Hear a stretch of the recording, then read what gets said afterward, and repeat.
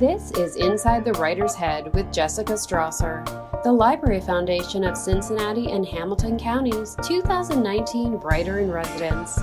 The Library Foundation's Writer-in-Residence program promotes writing, literacy, and creativity while furthering the library's mission of connecting people with the world of ideas and information. Here now is Jessica Strasser. Hi, everyone. This is your Writer-in-Residence, Jessica Strasser, and I am so excited to have with us today Dee M. Pooley. Dee lives just outside of Cleveland with her family. Before becoming a full-time writer, she worked as a professional engineer, rehabbing historic structures and conducting forensic investigations of building failures. In fact, it was a structural survey of a vacant building in Cleveland that inspired her debut novel, The Dead Key, which was the grand prize winner of the 2014 Amazon Breakthrough Novel Award, which I will just interject here to say was a huge deal. Huge deal, Dee. The book, a dark, haunting thriller, went on to be published by Amazon's Thomas and Mercer imprint in 2015, and to date, it has a staggering 10,000 plus reviews on the site with over a 4-star average, which is amazing. She has since published 3 other standalone novels in a similar vein: The Buried Book, The Unclaimed Victim, and now No One's Home, which will be new September 1st.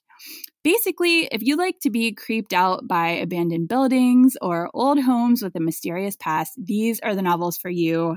And Dee is the author for you because not only does she dream up these great stories about them, but she knows a lot about them in real life. In fact, if you follow her on social media, she shares a lot of stuff that catches her eye, which makes her one of my favorite people to follow.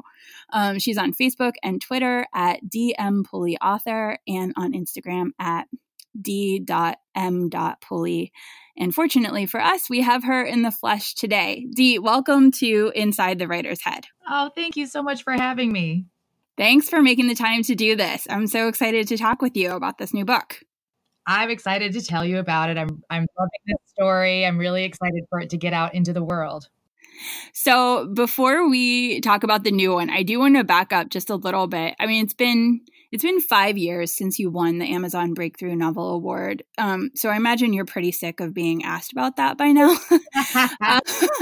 No, actually.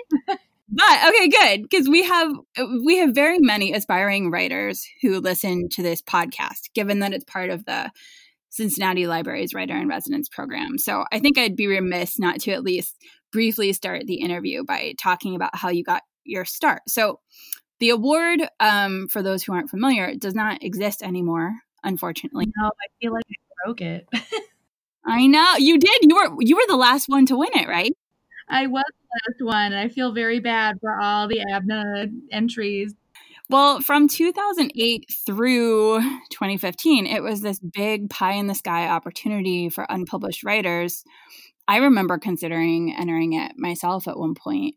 Can you give us the inside scoop for those who aren't familiar, and even for those who are, on what the experience of entering and winning such a high-profile contest was like? Oh, it was wild. I mean, I feel so lucky. It's like winning the lottery and getting struck by lightning on the same day. I knew nothing about the Amazon Breakthrough Novel Award right before I entered. I'd actually been online looking for short story contests. As a struggling writer with a big book I was trying to sell to agents that were not writing me back, I had just finished reading Stephen King's book on writing, which I highly recommend to all the struggling and aspiring writers out there. It's an amazing tale of how he got published and what his writing habits are like. And it really made me feel less alone as I was sort of feeling my way through figuring out how to be a writer. I've learned so much. Was The Dead Key the first full-length novel that you'd ever attempted? Yes, The Dead Key was my first full-length work. I had been cooking it in my head for over 10 years. The building that inspired the story, I actually worked on back in 2000 and 2001. And I really didn't sit down to write the book in earnest. I had tried NaNoWriMo a couple times, National Novel Writing Month. And Chris Beatty's book, by the way, No Plot, No Problem, was also a big help to me as I was figuring my way through my first novel. But I had lots of false starts, and until I got that guidebook through NaNoWriMo, I really didn't know how to climb a mountain that is writing a book. I mean, you have to make your little goals every day. And it was a process that I knew nothing about when I started. And when I finally finished the book, I sent it out to agents and I heard nothing back but crickets because it was over 600 pages long. And I had no sense of the marketing side of the business. I had no sense of even what kind of book I had written. Like I had to take a quiz online about, is this a mystery? I don't know if it's women's fiction because I had a female protagonist. Is it historical fiction? Because I did go back and forth in time.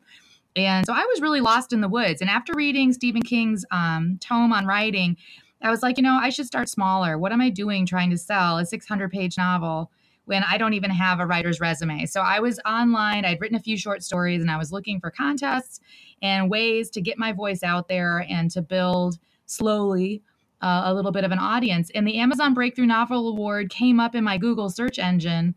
And it struck me right away because the word count limit was 125,000 words. And at the time, I think I had a fourth or fifth draft of The Dead Key, and I was over 150,000.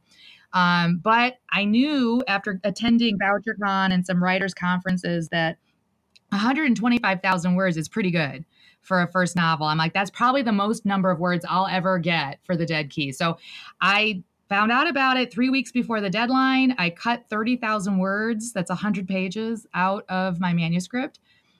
And which was great. It was great to have a really tight deadline and a set number of words to cut. I was ruthless. I had enough distance from the draft that I didn't really falter about killing my darlings. I was able to just go in ruthlessly and take out all those words. And I submitted it. And then I kind of spent the next 8 months in the ABNA community. Like the people that had entered the contest over the years, they all knew each other. There were chat rooms where people were discussing, what the contest was going to be like this year. Every year, Amazon kind of changed the parameters. In 2014, I think there were 5 winners in 5 different categories. And when they had started the contest in 2007 or 8, it was maybe just 1 or 2. So Amazon publishing has changed drastically since the contest began. And the contest was always evolving. So there was just a group of friends online. I was a lurker and I was just kind of in the chat rooms here, like reading what people had to say. And I never really expected to make it very far. I was really hoping to make it to the semifinals so that out of 10,000 books that were entered that year, the top 100 books were supposed to get a real review by a professional. Like Publishers Weekly staff was going to give you like a critique. And that's all I wanted. I just wanted to get a professional's opinion on this crazy book I had written. And so every time there was a cut, you're biting your fingernails and you're sweating it out and you're, praying to the book gods that maybe you'll make it to the next round. And I was just I was shocked, speechless when I actually ended up winning. It was really unexpected. Was publication with Thomas and Mercer part of the actual prize, or did it just lead to that? The prize itself, yes, was a publishing contract. So it was the grand prize. It was published, so I can tell everybody because you can go and look it up. It's still probably online somewhere. It was a $50,000 advance and a publishing deal with Thomas, with the imprint that won. So in 2014, Amazon had multiple imprints. Lake Union handled family fiction. 21 North, I think, is their horror and sci-fi fantasy division, and Thomas and Mercer was the mystery thriller division. And there were 5 finalists, and all 5 finalists in the contest in 2014 got a publishing deal. It was of a smaller advance, but they got a publishing deal with each imprint that sponsored. And then because I won the grand prize, Thomas and Mercer was the winning imprint also. And I got a contract with them. So it was all of a sudden no agent and no experience, having an advance and an editor and just being kind of thrown into the deep end. It was really an experience. Yeah. Well, and you're still publishing with them. All of your subsequent books have been with Thomas and Mercer, correct? All but one. The Buried book, they switched me over to Lake Union. I think because it was more of a family drama. Although at its heart, it's still a historical mystery. And I think there's still some debate inside the publishing house about whether or not I should have just stayed with Thomas and Mercer. But yes, I'd say that as a whole, that's my home right now. I think there's a lot of confusion out there in the writing community about what publishing with Amazon actually means, because some people think that means self-publishing, which is not true. The confusion comes, I think, because certainly you can self-publish through Amazon services. They have a number of services that allow that, where you make your books available on Amazon. But as you were saying, what we're talking about, just to clarify, this is Amazon publishing. Amazon has its own publishing arm with these imprints that operate a lot like traditional publishers. You know, they've got editorial teams, acquisitions boards, everything that comes with that. And there have been some big name best-selling authors who've actually left their New York City publishers to publish directly with Amazon. Robert Dugoni is the one who comes immediately to mind. I think he's with your imprint as well. Yes, Bob Dugoni is with Thomas and Mercer. Patricia Cornwell signed a multiple book deal a couple months back. And just recently, this past month, Dean Koontz has signed a 5-book deal with Amazon Publishing. Oh, really? Yeah, that's relatively new. Oh, wow. I didn't hear that. That's a big coup for them. Well, when newer writers are exploring their publishing options, what should they know, if you're willing to speak candidly, about the pros and cons of Amazon publishing as opposed to a New York publisher? Well, I mean, it's weird coming into this business from being such an outsider. I'm always learning more about other publishing houses. I've never been published by a big 5 or traditional publisher. I do now have friends. Happy to say you're one of them, Jessica, who have published with other publishing houses. And I'm always curious to hear what the experiences are like. Amazon is constantly changing, and I don't think that's unique to Amazon. The publishing business as a whole, I'm sure we could all agree, has been through a lot of changes in the last 10 years. But even year to year, Amazon is shuffling personnel. It's changing its focuses. It's broadening some of its reach. They're constantly rejiggering their strategy. And so as an Amazon author, it's just a shifting landscape. You have to realize that sales goals, that used to be there, maybe they're a little different now because the whole strategy has shifted. Overall, authors are very happy with Amazon. Amazon's got a great distribution network. I've reached so many more readers. Oh my gosh.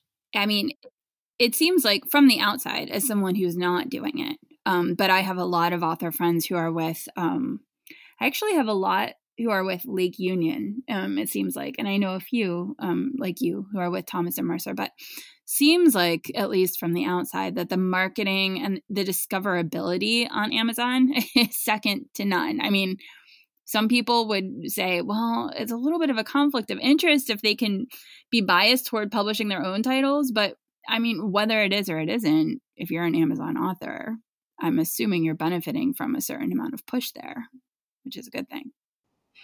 Yeah, I mean, yes, their marketing strategies have been shifting. I mean, I think that the big 5 other publishers are getting much more savvy in the digital era. In just the last 5 years, there's the competition coming from the more traditional outlets on Amazon's site is much more tight and fierce. Like there might have been, I guess, more of a captive audience, especially with Kindle users for certain Amazon titles that were produced through Amazon. But my understanding is that they've opened up that platform wide open to all the publishing houses. So yes, I mean, the short answer is yes, they've got a lot of great data on the reading population. They've got a lot of great access to shoppers. It's the biggest marketplace for books. And I feel very lucky to have this huge publisher and sales giant like working on my behalf. I will say that they are not so biased that my editors have to submit for ads and petition for marketing space on Amazon's site, just like any other publisher. They're really trying to keep it a level playing field. And so it's the challenges that all authors face in finding an audience, reaching that audience, constantly interacting and just trying to keep your books in front of readers. It's a constant job, even with Amazon doing that push. And I'd say above all of that, there's still a certain like alchemy that goes into a successful book that is somewhat unpredictable.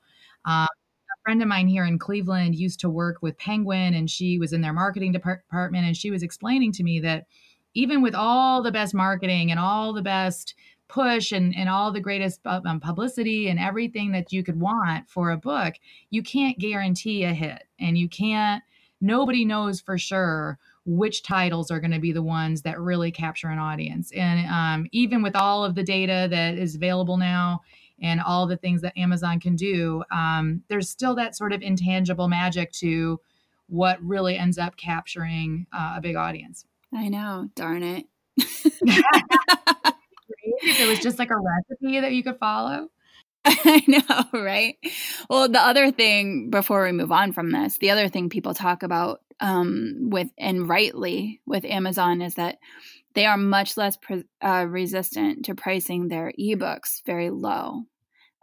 Traditional publishers are really resistant to lowering the prices of their ebooks. And I mean, Amazon's ebooks tend to be very inexpensive, which I do think can help. You know, I don't know how much analysis has been done on stuff like profit margins if you're making less per copy, but I think there's an inherent opportunity in that as well to reach more readers, especially if you are a newer author or not as much of a household name, because it's like, well, if this book is only $4.99, it's pretty low risk to take a chance on it. Yeah, I think that is, I mean, God, a couple years ago when Amazon was having that big scuffle with Hachette and like there was all of this, arguing over pricing.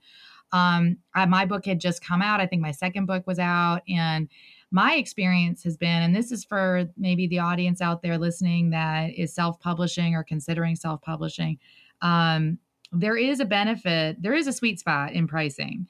And generally, whenever my books would go on sale, even though I was making less money per unit, you climb the charts because of traffic. And as those, it's a kind of a perpetuating loop. Like if you can get higher up in people's searches because you're higher up in the charts, because your price is a little bit lower, you're exposed to so many more readers. And I always made more money in weeks that I was on sale.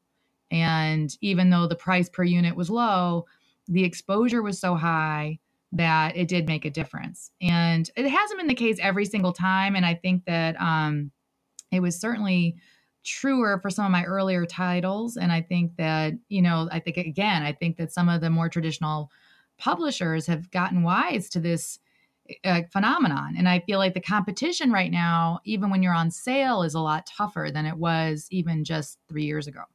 Yeah, they have opportunities like Kindle Daily Deals, right. Which, I had one of my titles, not that I could tell, benefited from being a Kindle Daily Deal last summer.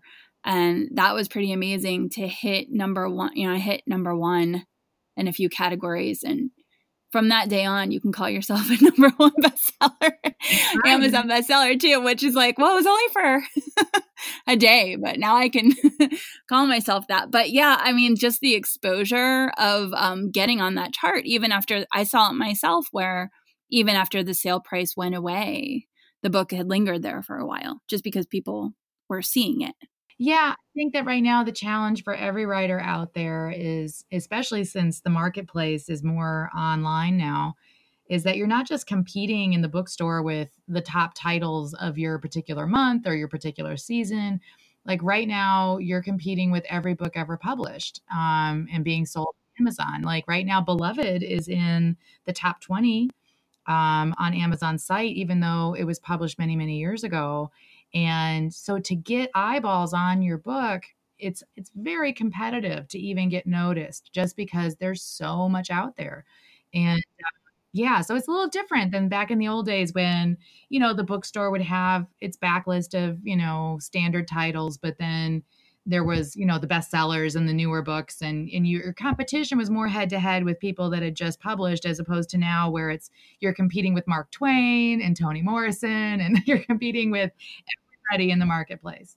Speaking of the old days, to quickly dispel a myth here, or maybe not dispel it, is it harder to get your books carried in independent bookstores and libraries if you're published by Amazon? I think that's changing. It certainly was the case with The Dead Key. My independent bookstores here in the Cleveland area have always been super supportive of my career, and I owe so much to Max Bax and Loganberry Books, and I'm a big fan of independent bookstores. But, the one thing that's tricky about Amazon as an author is that they've kind of subverted a lot of the standard mechanisms of getting to readers. They don't value traditional print reviews as much as online reader reviews, for example. So it's harder sometimes, not for everyone, but for some authors to get noticed in things like Publishers Weekly, or Library Journal. And right now, the reader review is everything for Amazon. So because they haven't had to, they've sort of bucked the trend in publishing in so many ways that there are certain outlets where some independent bookstores feel a lot of competition coming from the Amazon marketplace because the pricing is so low. And but what I've loved seeing is that, and certainly for Barnes and Noble, I mean, Amazon's doing to the big chain bookstores what the big chain bookstores did to independent bookstores 20 years ago. And what's been wonderful to see is these independent bookstores are coming back. They're flourishing. They're doing really well. They're finding niche places in their communities where people want to gather and hear authors speak, and they want to thumb through books and actually wander the stacks. And it's just interesting. I feel like it's just a shifting landscape. But so the short answer is it depends. I think that my local libraries and bookstores have been super supportive. If you're a listener, in Tucson, Arizona, there's a chance that my books will not be in your library, but you'll be able to find them online. And I've been to our biggest independent here in Cincinnati, to Joseph Beth Booksellers. I've been to events there for Amazon authors. So I know that is true as well, that if they have the reason and the demand to stock a book, they definitely will. So with that said, let us talk about your new book, No One's Home. And I really appreciate you being so receptive to these questions too, because from a publishing standpoint, none of us really like having to think too much about that kind of stuff, but we do. And as you said, it's changing so rapidly that sometimes the only way to know is to ask someone who's doing it. So thank you. Yeah, no problem. The one thing I would say is that my experiences have been very positive, but, I think that you have to realize when you're an author, no matter how you're published, you ultimately are in business for yourself, and you have to manage your platform. You have to manage your own publicity. You have to, there's a certain amount of the business side that's on your shoulders, I think, regardless of who's publishing you at the time, because it is a shifting landscape and things change, month to month even. You have to be savvy about it. No one is going to look out for your career the way that you are. Yeah. I've got advocates. I've got an agent. I've loved my editors. Everything has been wonderful, but it is a sales driven business. So you have to keep that in mind, I think. So the story of how you got the idea for The Dead Key is pretty well known, but your new book is No One's Home. Where did the idea for this one come from? Well, I live in Shaker Heights, Ohio, and I live in a 100-year-old house. And in addition to that, for several years, I was a designer for old house renovations. I did several friends and some clients. I did kitchens and bathrooms. I added dormers, a lot of HGTV fun stuff, taking these old houses and trying to find ways to modernize them. And one of the largest projects I got involved with was a multi-million-dollar mansion in Cleveland Heights. And that house was over 7,000 square feet. And I remember wandering through it thinking you could get lost in there. And that was sort of a seed of an idea. Another seed of an idea was an old shoe that I found in a house in Lakewood that looked to have been there since the 1920s. We were tearing up the attic and putting in a dormer, and this leather little boy's shoe was stuck in the wall along with a ball, a wooden ball that the boy had probably played with. And that was another little seed of an idea. My house in Shaker, the closet in one of my son's bedrooms has a bunch of messages that had been written by previous owners going back to the 1970s. And just like little notes like so-and-so was here, or enjoy this house, or little bits of gossip. And the wall is covered in this closet, and nobody has painted over it, even though the house has changed hands a few times. And we certainly aren't painting over it. That was another little seed of an idea. And I've always, since the time I was a little girl, been obsessed with buildings and houses in particular. And the idea of the stories that are sort of locked in a house over the years, little artifacts, little bits and pieces that get left behind by the families that used to live there, like the writing in the closet or the shoe stuck in the wall. Just the idea that there is a life to a house beyond the people, that there's sort of like an echo of all the different families, and there's kind of a history there that you can almost feel and touch. And I've always felt that way, and that's what I mean when I say a building can feel haunted. It's not that I'm thinking of Casper the ghost, but I'm thinking more of the idea that there is a memory in some of these rooms that I've been in. So I had this kind of seed of an idea that I wanted to write about one of these really old, majestic manors in Shaker Heights. And Shaker has a very interesting history going back to the 1800s when a society of believers settled here on Mr. Russell's land. And they formed this commune called, the Shaking Quakers. They were this ascetic society. They believed Jesus was coming back. They eschewed like personal ownership of property. They didn't get married. They didn't birth children. They were taking in orphans, and they were very active in this area. Over 200 members of the Society of Believers lived on the land here up until after the Civil War, and they eventually sold it off in the 1880s and eventually was developed into what's now known as Shaker Heights. But that kind of history interested me. Also, the idea that you can find in different parts of Shaker Heights, there's like, for instance, a graveyard hidden next to the Heinens on Lee Road, where a lot of the bodies of these Shakers, this commune, were exhumed and moved there when they were building some of the mansions on South Park. And you can wander the graveyard and like just make out some of the names on the stones. And the idea of living amidst history has always interested me. And so I just began digging like I always do. When I have an idea or concept that interests me, I start going through all the newspaper archives looking for usually murders or some sort of interesting crime, missing gold, anything about the Underground Railroad. Like I was just kind of putting out feelers all over the place. And I stumbled onto a very unfortunate case of murder in the 1930s, actually 1931. And it was a very sad, tragic case of a child of infanticide, a 6-year-old boy being murdered.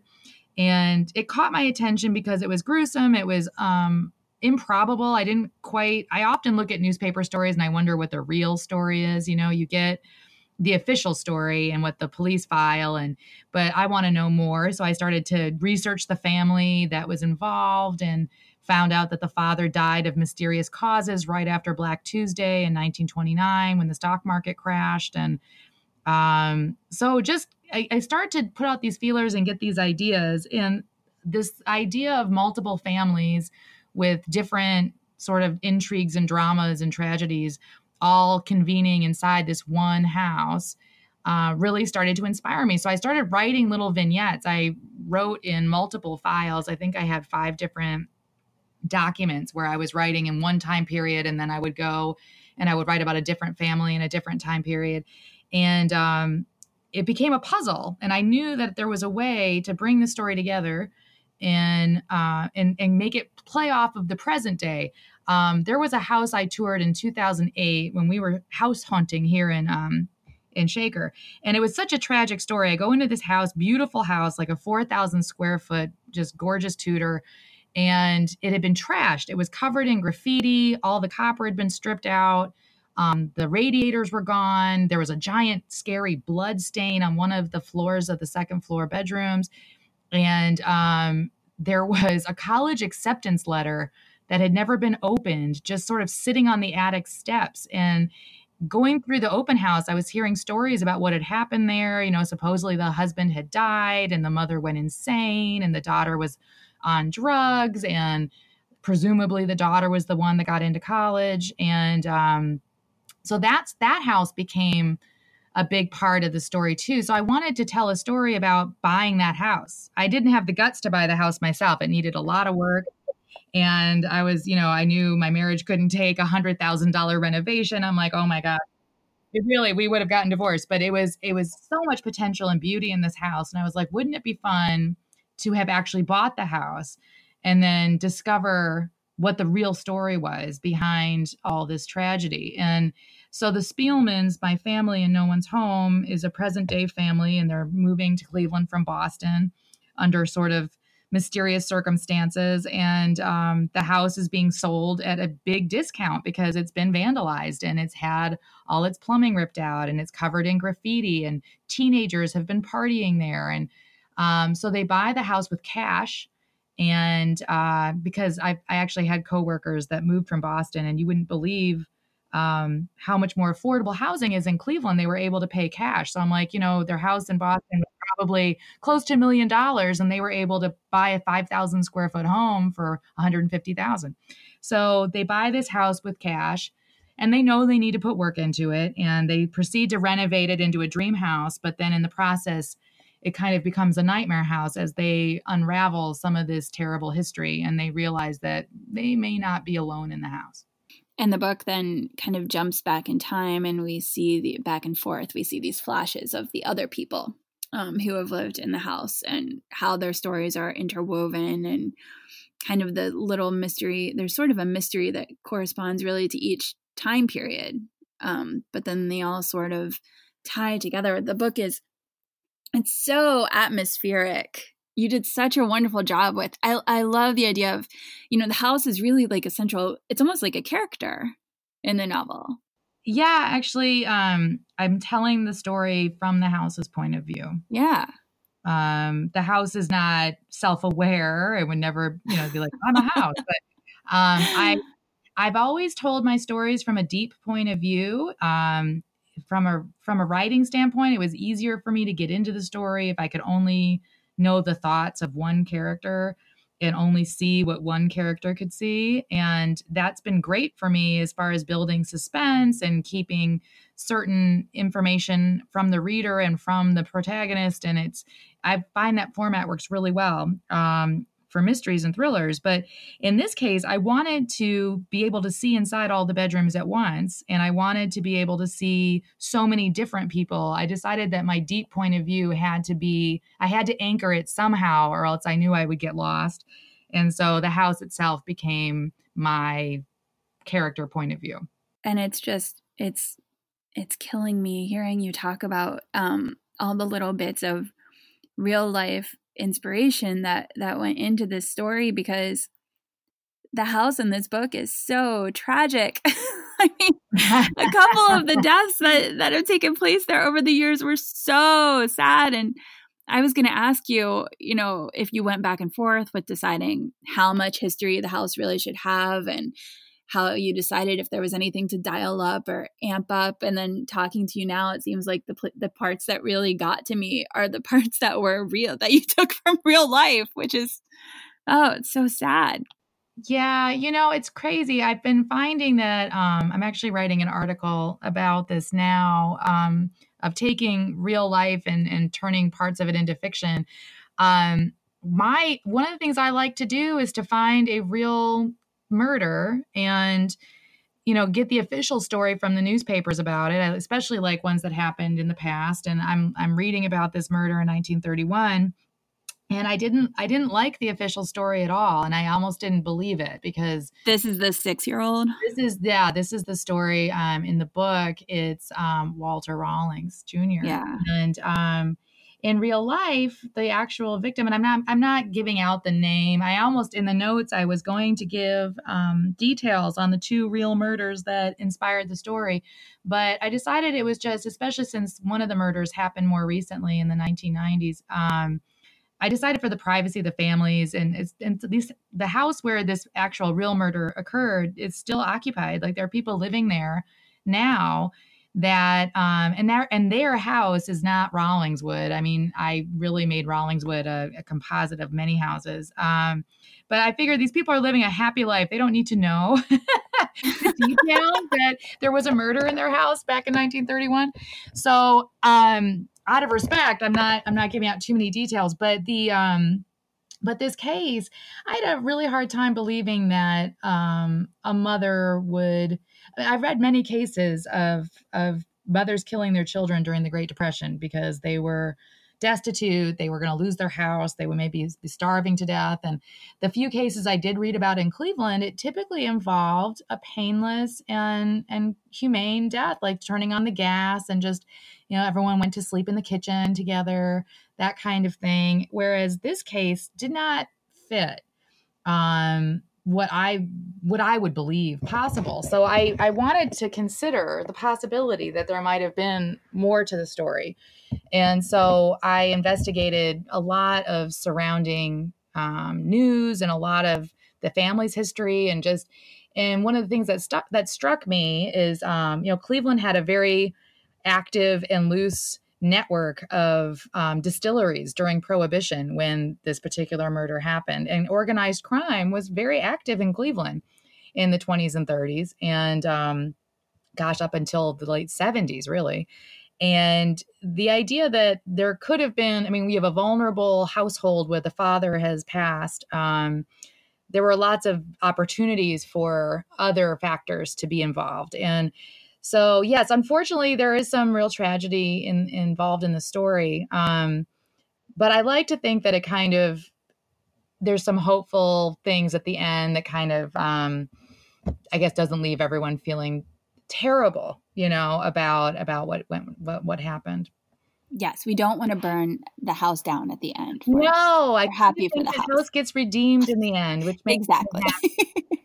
And, I don't know. I like to think of all my stories as little Cleveland microcosm stories. There's a lot of tragedy in history and a lot of crime, obviously. And as a crime writer, it's hard. If you're going to write about crime, it's going to be heartbreaking, or at least in my opinion, it should be heartbreaking in some fashion, because for me, murder is not just a mystery to be solved. It's a tragedy to heal from as well. It affects the whole community. And I'm most drawn to the stories that deal with that aspect of it, not just solving the mystery. And I do think there really is something about, a place taking on the aura of, or whatever you want to call it, of the things that have happened there. And you tied it together in this book and in such a beautiful way, and making the book not just the setting, but kind of our narrator almost through the story. And I think, gosh, if you like it, so it's a thriller, but it's a little bit historical fiction too. And it's got a really haunting atmosphere to it. And so if you like any of those things and supporting Ohio authors, I think you will love this book. Thank you so much. Thank you.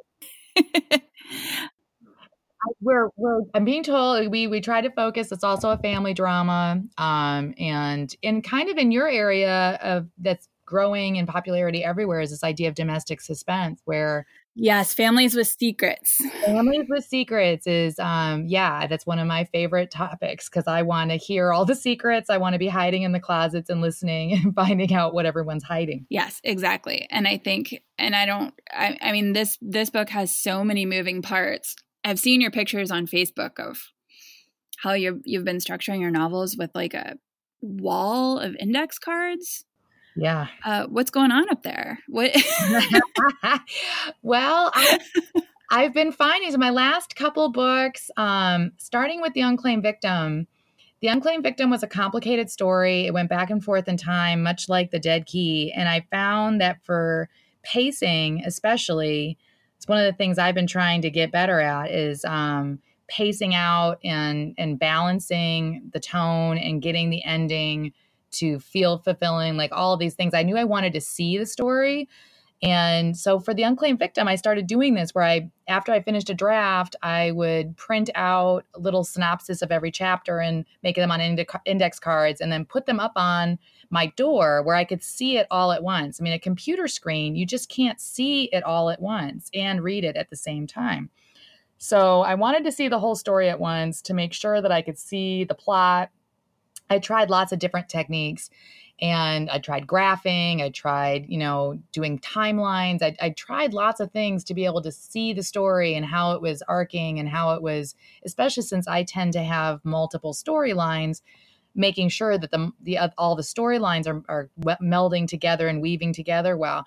And this technique just ended up working out best for me. And this particular book, No One's Home, it was especially critical because I was writing the story in 5 different files, and I was not writing it in order, as I have in the past with other books. I was sticking with a time period for a while and then, jumping around to somewhere else. And so getting it all pieced together, it was like a book puzzle. I had to put it all out there and see what was missing. And that's kind of how I go from a first draft to a third or fourth draft is once I can see it, I realize, okay, I'm missing a few beats. Like I know I need a few scenes to make this transition better. I know I need to explain where this character is going. In No One's Home, we ended up dropping several chapters set in the 1840s because it was just a little too much to keep track of. And so that's just an example of